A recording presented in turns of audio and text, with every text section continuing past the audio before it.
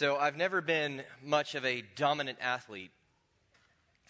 Looking at me now, you may say, well, that makes sense. As a kid, I was active, but I was never much of an athlete, especially compared to my younger brother, Austin. So by the time we were like 4 and 6 years old, he could already beat me in a foot race. And after a while, I realized that he wasn't just getting lucky. Like, he was actually more athletic than me. And when that fact landed on me, that my baby brother was already faster than me, it really bummed me out. I remember one day, my brother beat me in a race, and I just ran inside crying. And my parents could see that I was sad and embarrassed, and my mom comforted me, and my dad also comforted me, but by reading me a story, one that you've probably heard before. It said, "One day a hare was making fun of a tortoise for being slow. 'Do you ever get anywhere?' he asked with a mocking laugh. 'Yes,' replied the tortoise, 'and I get there sooner than you think. I'll race you and prove it.' The hare was much amused at the idea of running a race with a tortoise, but for the fun of the thing, he agreed. So the fox, who had consented to act as judge, marked the distance off and started the runners.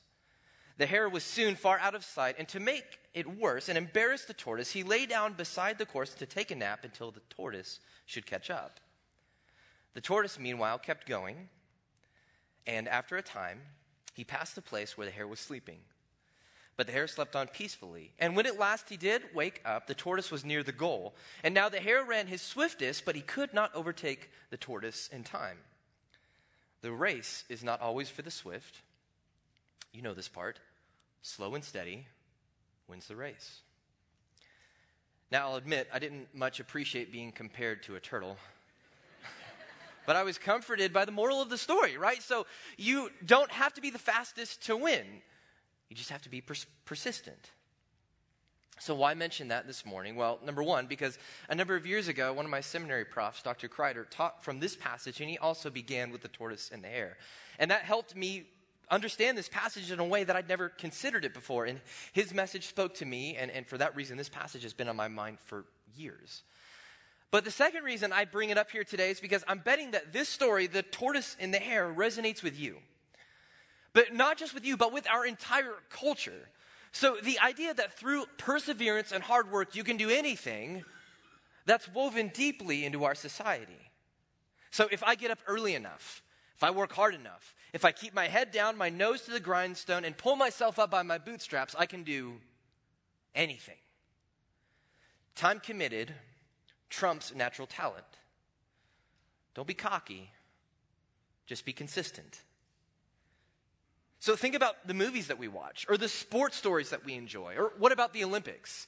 I mean, we all love to see those incredible athletes with their incredible natural abilities, but you know what we really love to see? The underdog, the hard worker. And when they win, you know they're going to show that to us on TV because those are the stories we want to see. So the tortoise and the hare is a story that's usually attributed to a slave and master storyteller in ancient Greece named Aesop. And like many of his short stories or fables, this one features symbolism and personified animals, and it's intended to teach children morality and wise living. And as a good storyteller does, Aesop sets you up to experience the story from the perspective that he wants you to take. So many of us identify with the tortoise. We're keenly aware of our own shortcomings and of the advantages of others, so we identify with him. And then when he wins, we rejoice because we feel vindicated. So you know that this summer we've been looking at a series of stories that highlight the love and grace of God for the stranger and for the outcast. But today's passage is a bit different.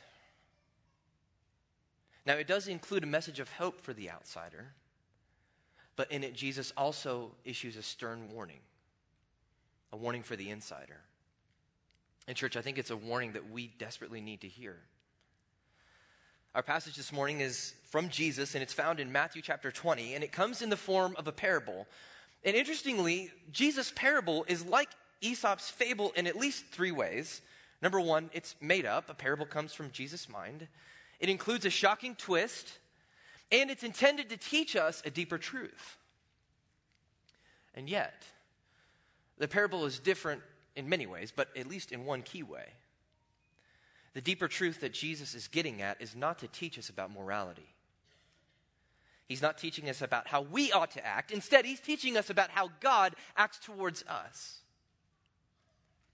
So this is a story about insiders and outsiders. It's a story about God's grace. So let's begin by reading the entire thing together. This is Matthew chapter 20, verses 1 through 16. It says this: "For the kingdom of heaven is like a landowner who went out early in the morning to hire laborers for his vineyard. When he had agreed with the laborers for a denarius for the day, he sent them into his vineyard. And he went out about the third hour and saw others standing idle in the marketplace. And to those he said, 'You also go into the vineyard, and whatever is right I will give to you.' And so they went. Again, he went out about the 6th hour and the 9th hour and did the same thing. And about the 11th hour, he went out and found others standing around him. And he said to them, 'Why have you been standing here idle all day long?' They said to him, 'Because no one hired us.' He said to them, 'You go into the vineyard too.' When evening came, the owner of the vineyard said to his foreman, 'Call the laborers and pay them their wages, beginning with the last group first.' When those hired about the 11th hour came, each received a denarius. When those hired first came, they thought they would receive more, but each of them also received a denarius. When they received it, they grumbled at the landowner, saying, 'These men have worked only 1 hour, and you have made them equal to us who have borne the burden and the scorching heat of the day.' But he answered and said to them, 'Friend, I'm doing you no wrong. Did you not agree with me for a denarius? Take what is yours and go. But I wish to give this last man the same as you.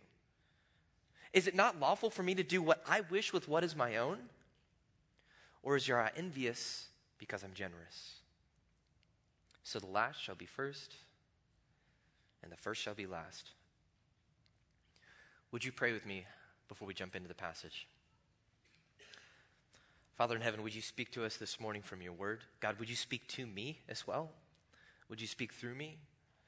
I pray, God, that my words would be helpful, and most of all, that they would be glorifying to you. I ask this in Jesus' name. Amen. So we know that the parables are a key part of Jesus' ministry. These were the primary way that he communicated God's heart and he illustrated God's priorities. And here Jesus is teaching about the kingdom of God with a scene that would have been very familiar to his audience in the first century. So verse 1 begins with a landowner who finds himself in need of workers to work his vineyard. And Jesus doesn't say this explicitly, but he probably intends for us to understand that this is taking place during the time of the harvest. And we know this because the landowner would have already had family or hired workers or even slaves to work the land year-round. But on this day, he needed additional help from some day laborers. So in the first century, a day laborer was an individual who didn't have steady employment. No food stamps or unemployment checks then. So in order to work, to have money to feed yourself and your family, you would go to the market where landowners would come and they would hire extra hands, especially at the time of the harvest. And that's exactly what this wealthy landowner is doing. He goes into the market and he finds laborers there and he says, "Hey, come with me today, work for me, and I'll pay you a denarius."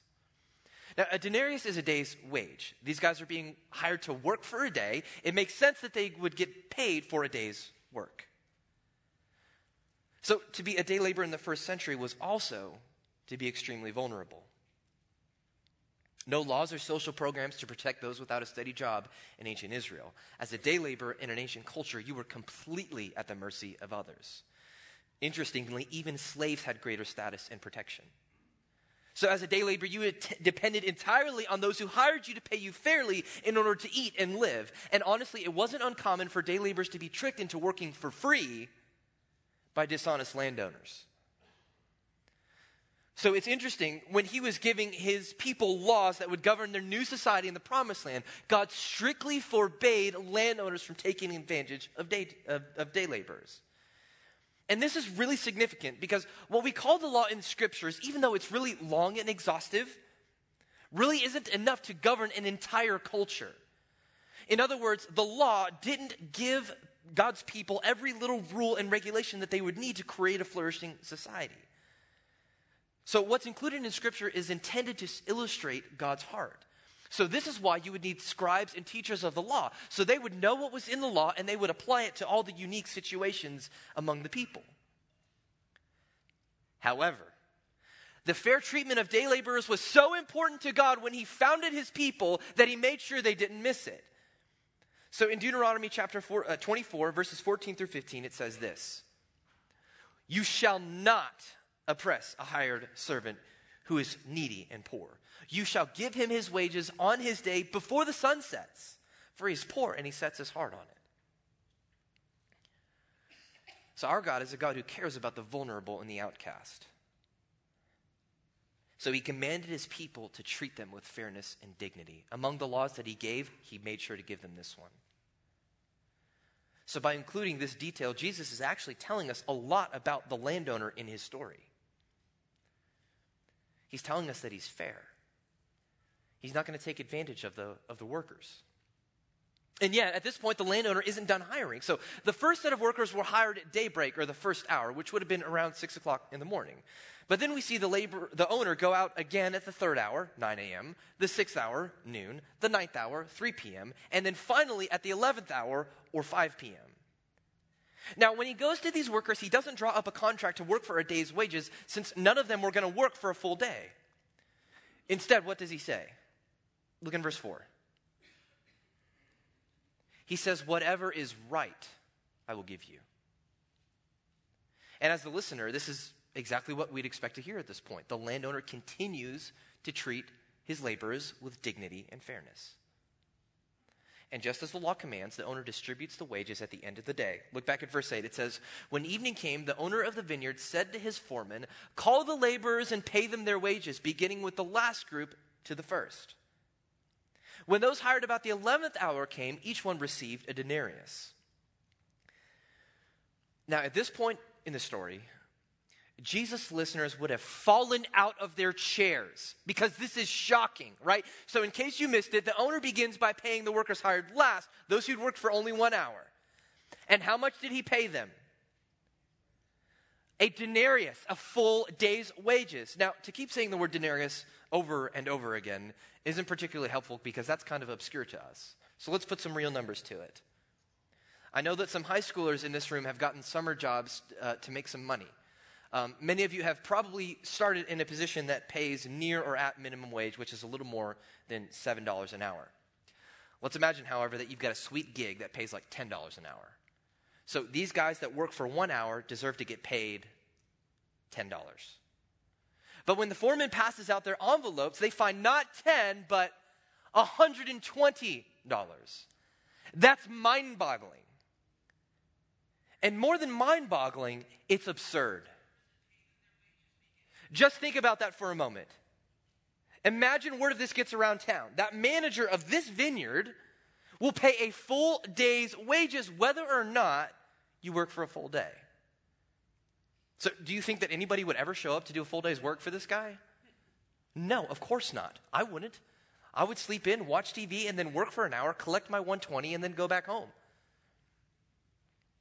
See, this doesn't make any economic sense.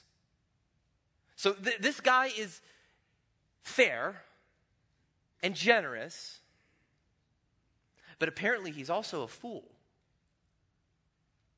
What kind of business owner would do that? It doesn't make any economic sense. And actually, I think that's kind of the point that Jesus is making.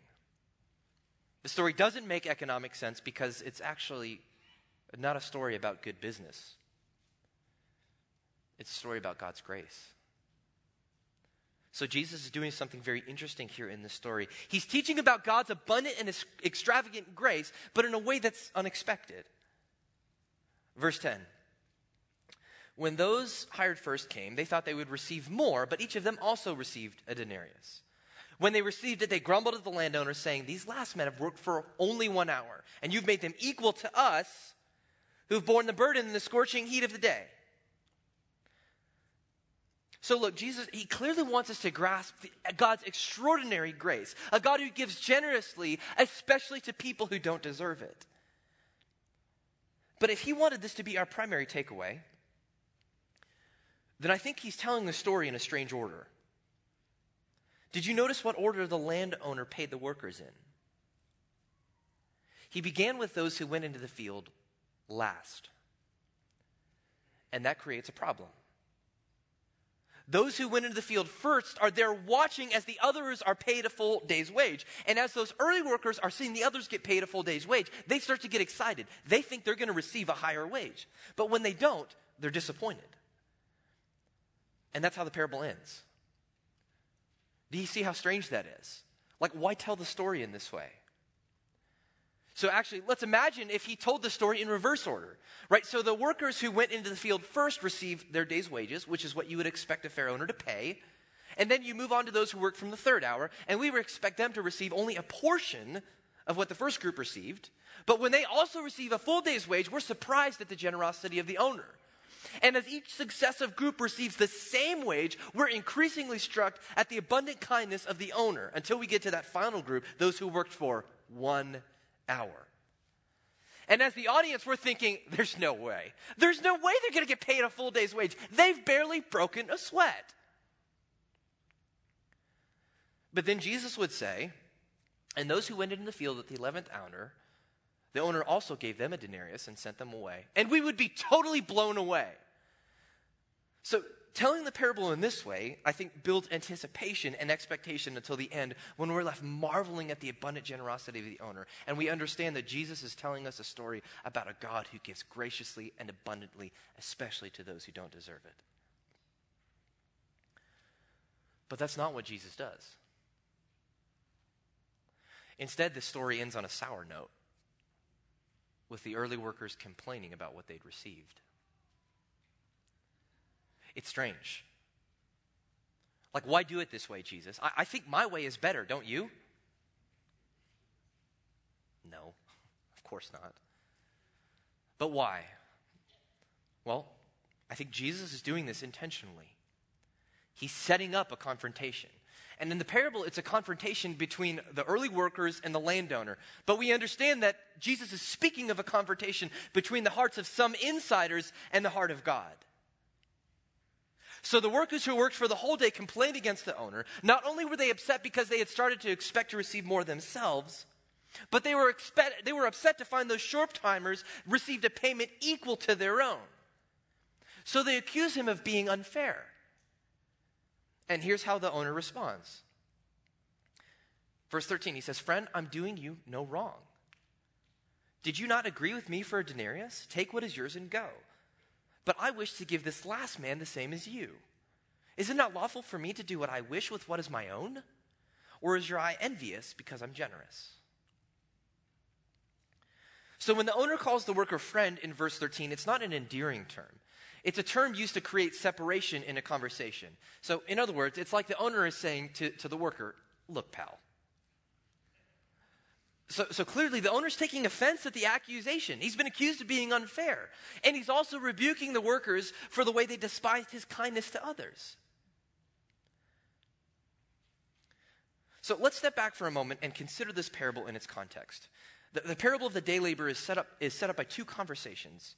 So in the previous chapter, we have a wealthy young man that comes to Jesus saying, "Hey, what can I do to receive eternal life?"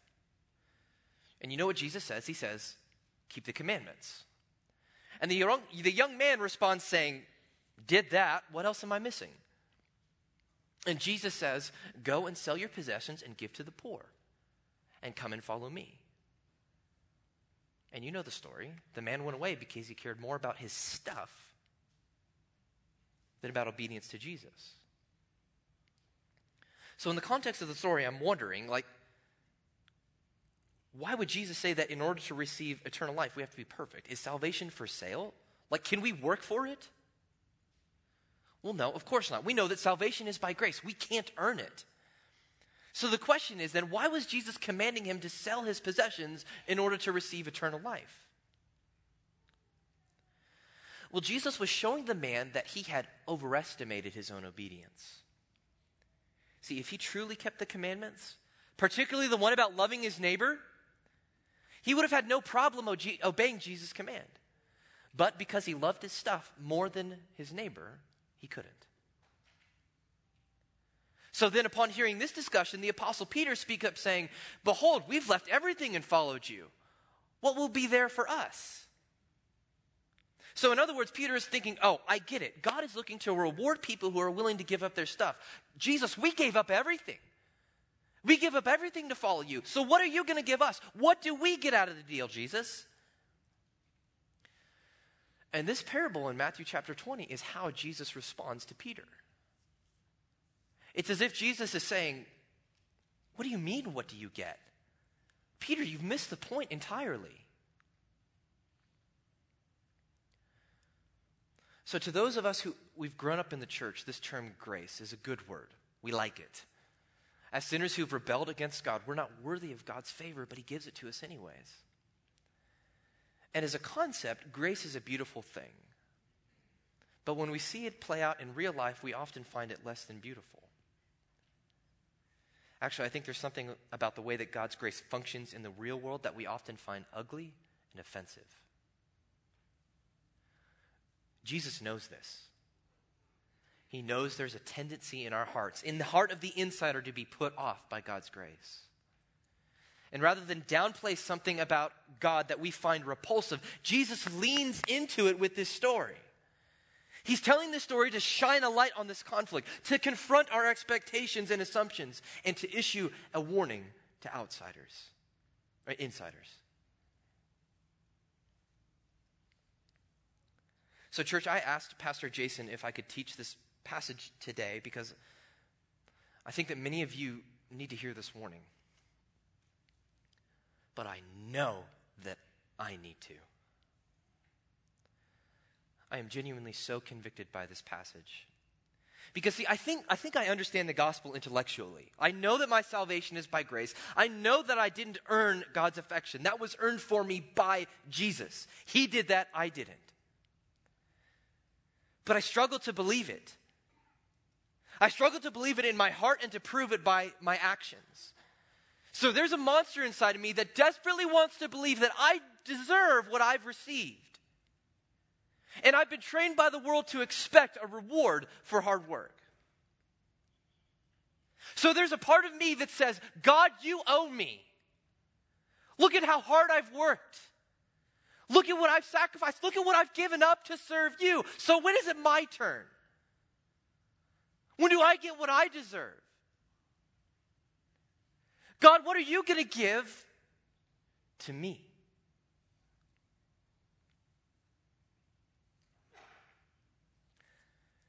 And church, that's ugly. That arrogant, ungrateful, entitled heart is a struggle that I'm not proud to share with you. It might sound humble coming from a stage, but it's not in real life. And it is a genuine struggle, by the way. I'm not pretending. This is a frequent confession that I share with close friends and mentors. But I share that with you because I believe I'm not alone today. I think that many of us think that God owes us something. We think that because of our obedience, because of our sacrifice, God must do certain things for us. And church, that's cancer. It's deadly. And it can destroy our witness in the world among outsiders that God is trying to call into his family. So as insiders, we need to examine ourselves. We need to diagnose this disease so that we can get serious about the treatment. So how do you know if you have the disease? How do you know if you're suffering from a prideful heart? Well, let me quickly give you 3 symptoms. As we move along, you'll see that these are often related and progressive. Number 1 is a judgmental heart that's quick to condemn. So this is something that perhaps many of us wouldn't readily admit to. But I would imagine that many of us have quietly, or maybe not so quietly, passed judgment on others already this morning. How many of us have walked into church today and looked around and thought, what is he doing here? Or into your Sunday study and whispered, I'm surprised that they're here. I heard their marriage was falling apart.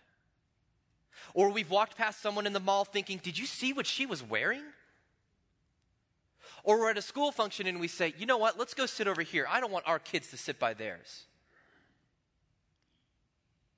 And this is more than making innocent observations about those around us. This is a kind of attitude of the heart that says, look at you and look at me. I'm better than you. Symptom number 2 is often related to number 1. So that prideful heart judges the people around us since they're inferior compared to us. But then we begin to notice how well things are going for them. So that guy received a promotion and you didn't. That girl made the team and you didn't.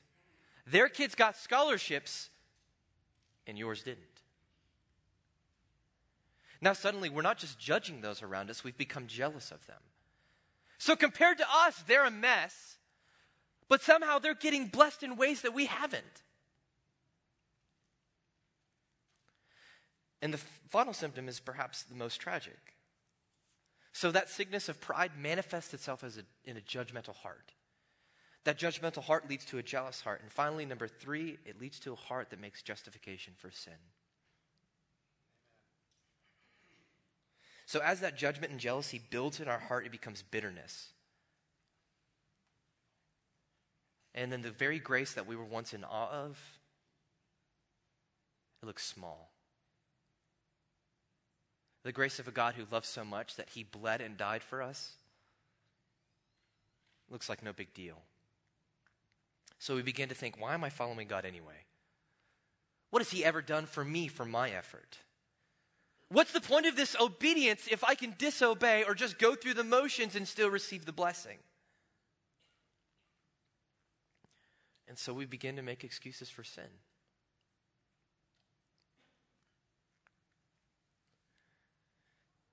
And church, if you, like me, are prone to this disease of comparative pride, then we desperately need to hear the words of Jesus. The only cure for this disease is to have Jesus reset our entire system. Because you see, unlike Aesop, Jesus is doing more than manipulating our minds through a plot twist. He's trying to turn our worlds upside down. Because hear this, church, the difference between rejoicing about God's grace and rejecting it, it's your perspective. So let's consider this passage again and pay attention to the details. The details make all the difference. So Jesus, as a master storyteller, constructs this story to lure us in to identify with the early workers. Many of us here identify with that group that got there first. And he knows that we like to think of ourselves as the good workers, as the responsible ones, as the ones who deserve what we receive.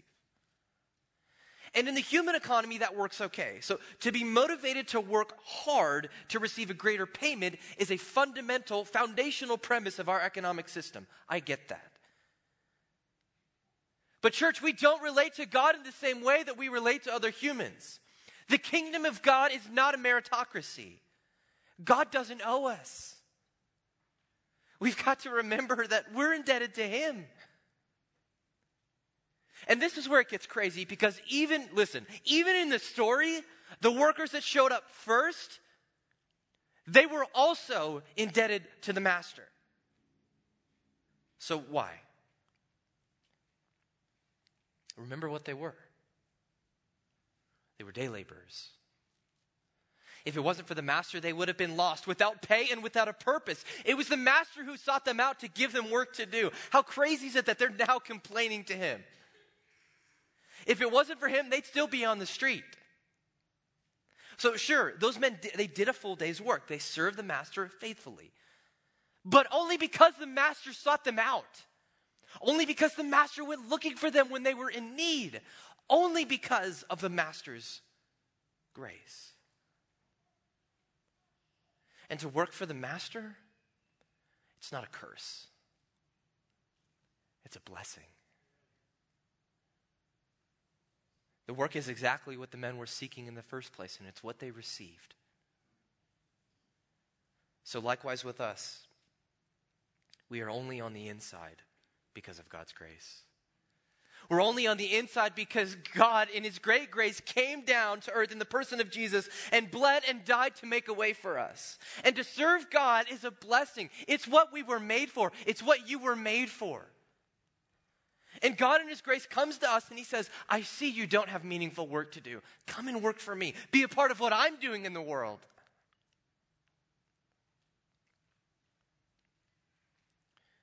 So we need to ask the question, what is the application of this parable? What do I need to take away from it? Well, just as Jesus is trying to help Peter realize, our relationship with God isn't transactional. We often treat God like a cosmic vending machine, as though if we obey him, he'll distribute corresponding rewards. He'll help us do well in school. He'll keep us from illness. He'll make sure that we get that big bonus at the end of the year. In church, he may give you some of those things. He often does. He is the giver of good gifts. But he may not. And if he doesn't, that does not mean he isn't already pouring his blessings out on you, because men and women, boys and girls, obedience to God is its own reward. God is saying to all of us, I'm giving you the very best of what I have to offer. There's nothing better than the opportunity to serve me, to be a part of what I'm doing in the world, and to receive eternal life. There's nothing better than to be right next to me, the Master.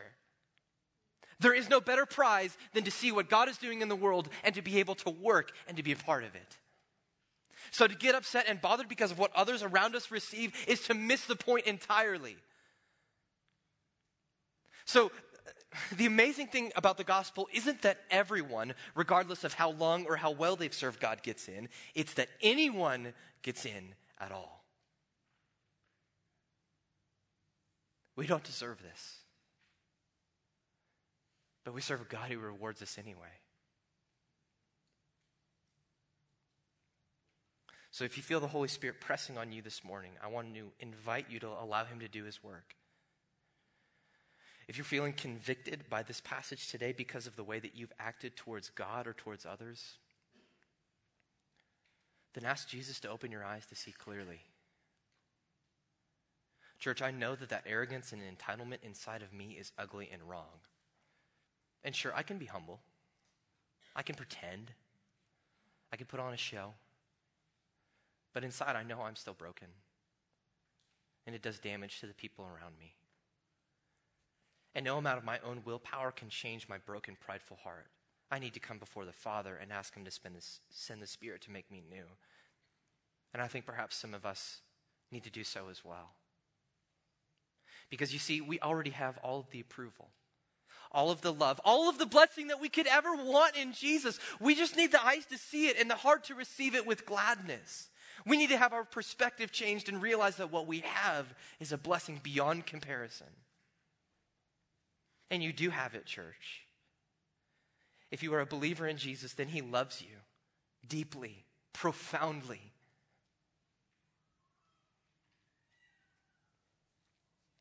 So ask him to teach you about his love that can save broken people like us. Let him remind us that we were once outsiders too, far from God, bound for destruction. And let him melt our prideful hearts as we marvel at his mercy. That's what we do here on a Sunday morning. We're marveling at God's mercy, at his grace. So church, the workday is not over. God has not yet finished calling outsiders into his family. And by the way, if you are outside the family of God, if you don't know his son Jesus, if you're impressed by a God who loves deeply and sacrifices much, if you recognize that by your own work you can't get to him, and you want to believe in him today, you can do so. Romans chapter 10:9 says, if you confess with your mouth that Jesus is Lord and believe in your heart that God raised him from the dead, then you will be saved.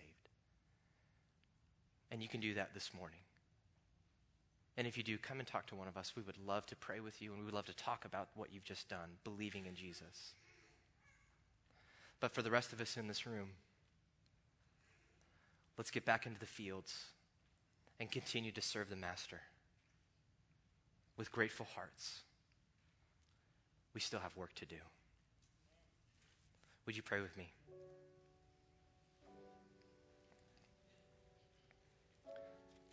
Our Father, we thank you for your great grace. We thank you for Jesus, for his brilliant storytelling that cuts right into our hearts. And I pray, God, I pray that you would cut into my heart and to the heart of these here. For those of us, God, who have taken your grace for granted, I pray that we would repent and that we would bow our heads before a gracious God and be grateful for what you've given to us. That we wouldn't worry about comparing ourselves to others, God, but we would focus on you and be thankful. That we would lay down our pride. And God, you have to do that. I can't do that. You need to do that in me. And you need to do that in my friends. So come and minister to us. And Father, if there are any here in this room that have not yet believed in Jesus, I pray that they would. And if there are some here who have believed in Jesus for the first time and accepted his grace, I pray, God, that you would help us to minister to them and to welcome them into the family. But as we lift our hearts in praise in this moment, I pray, God, that you would be with us, that you would receive our worship, which is rightfully yours, and that you would remind us of how much you love us. God, we love because you loved us first. And we pray these things in the name of your Son, Jesus. Amen.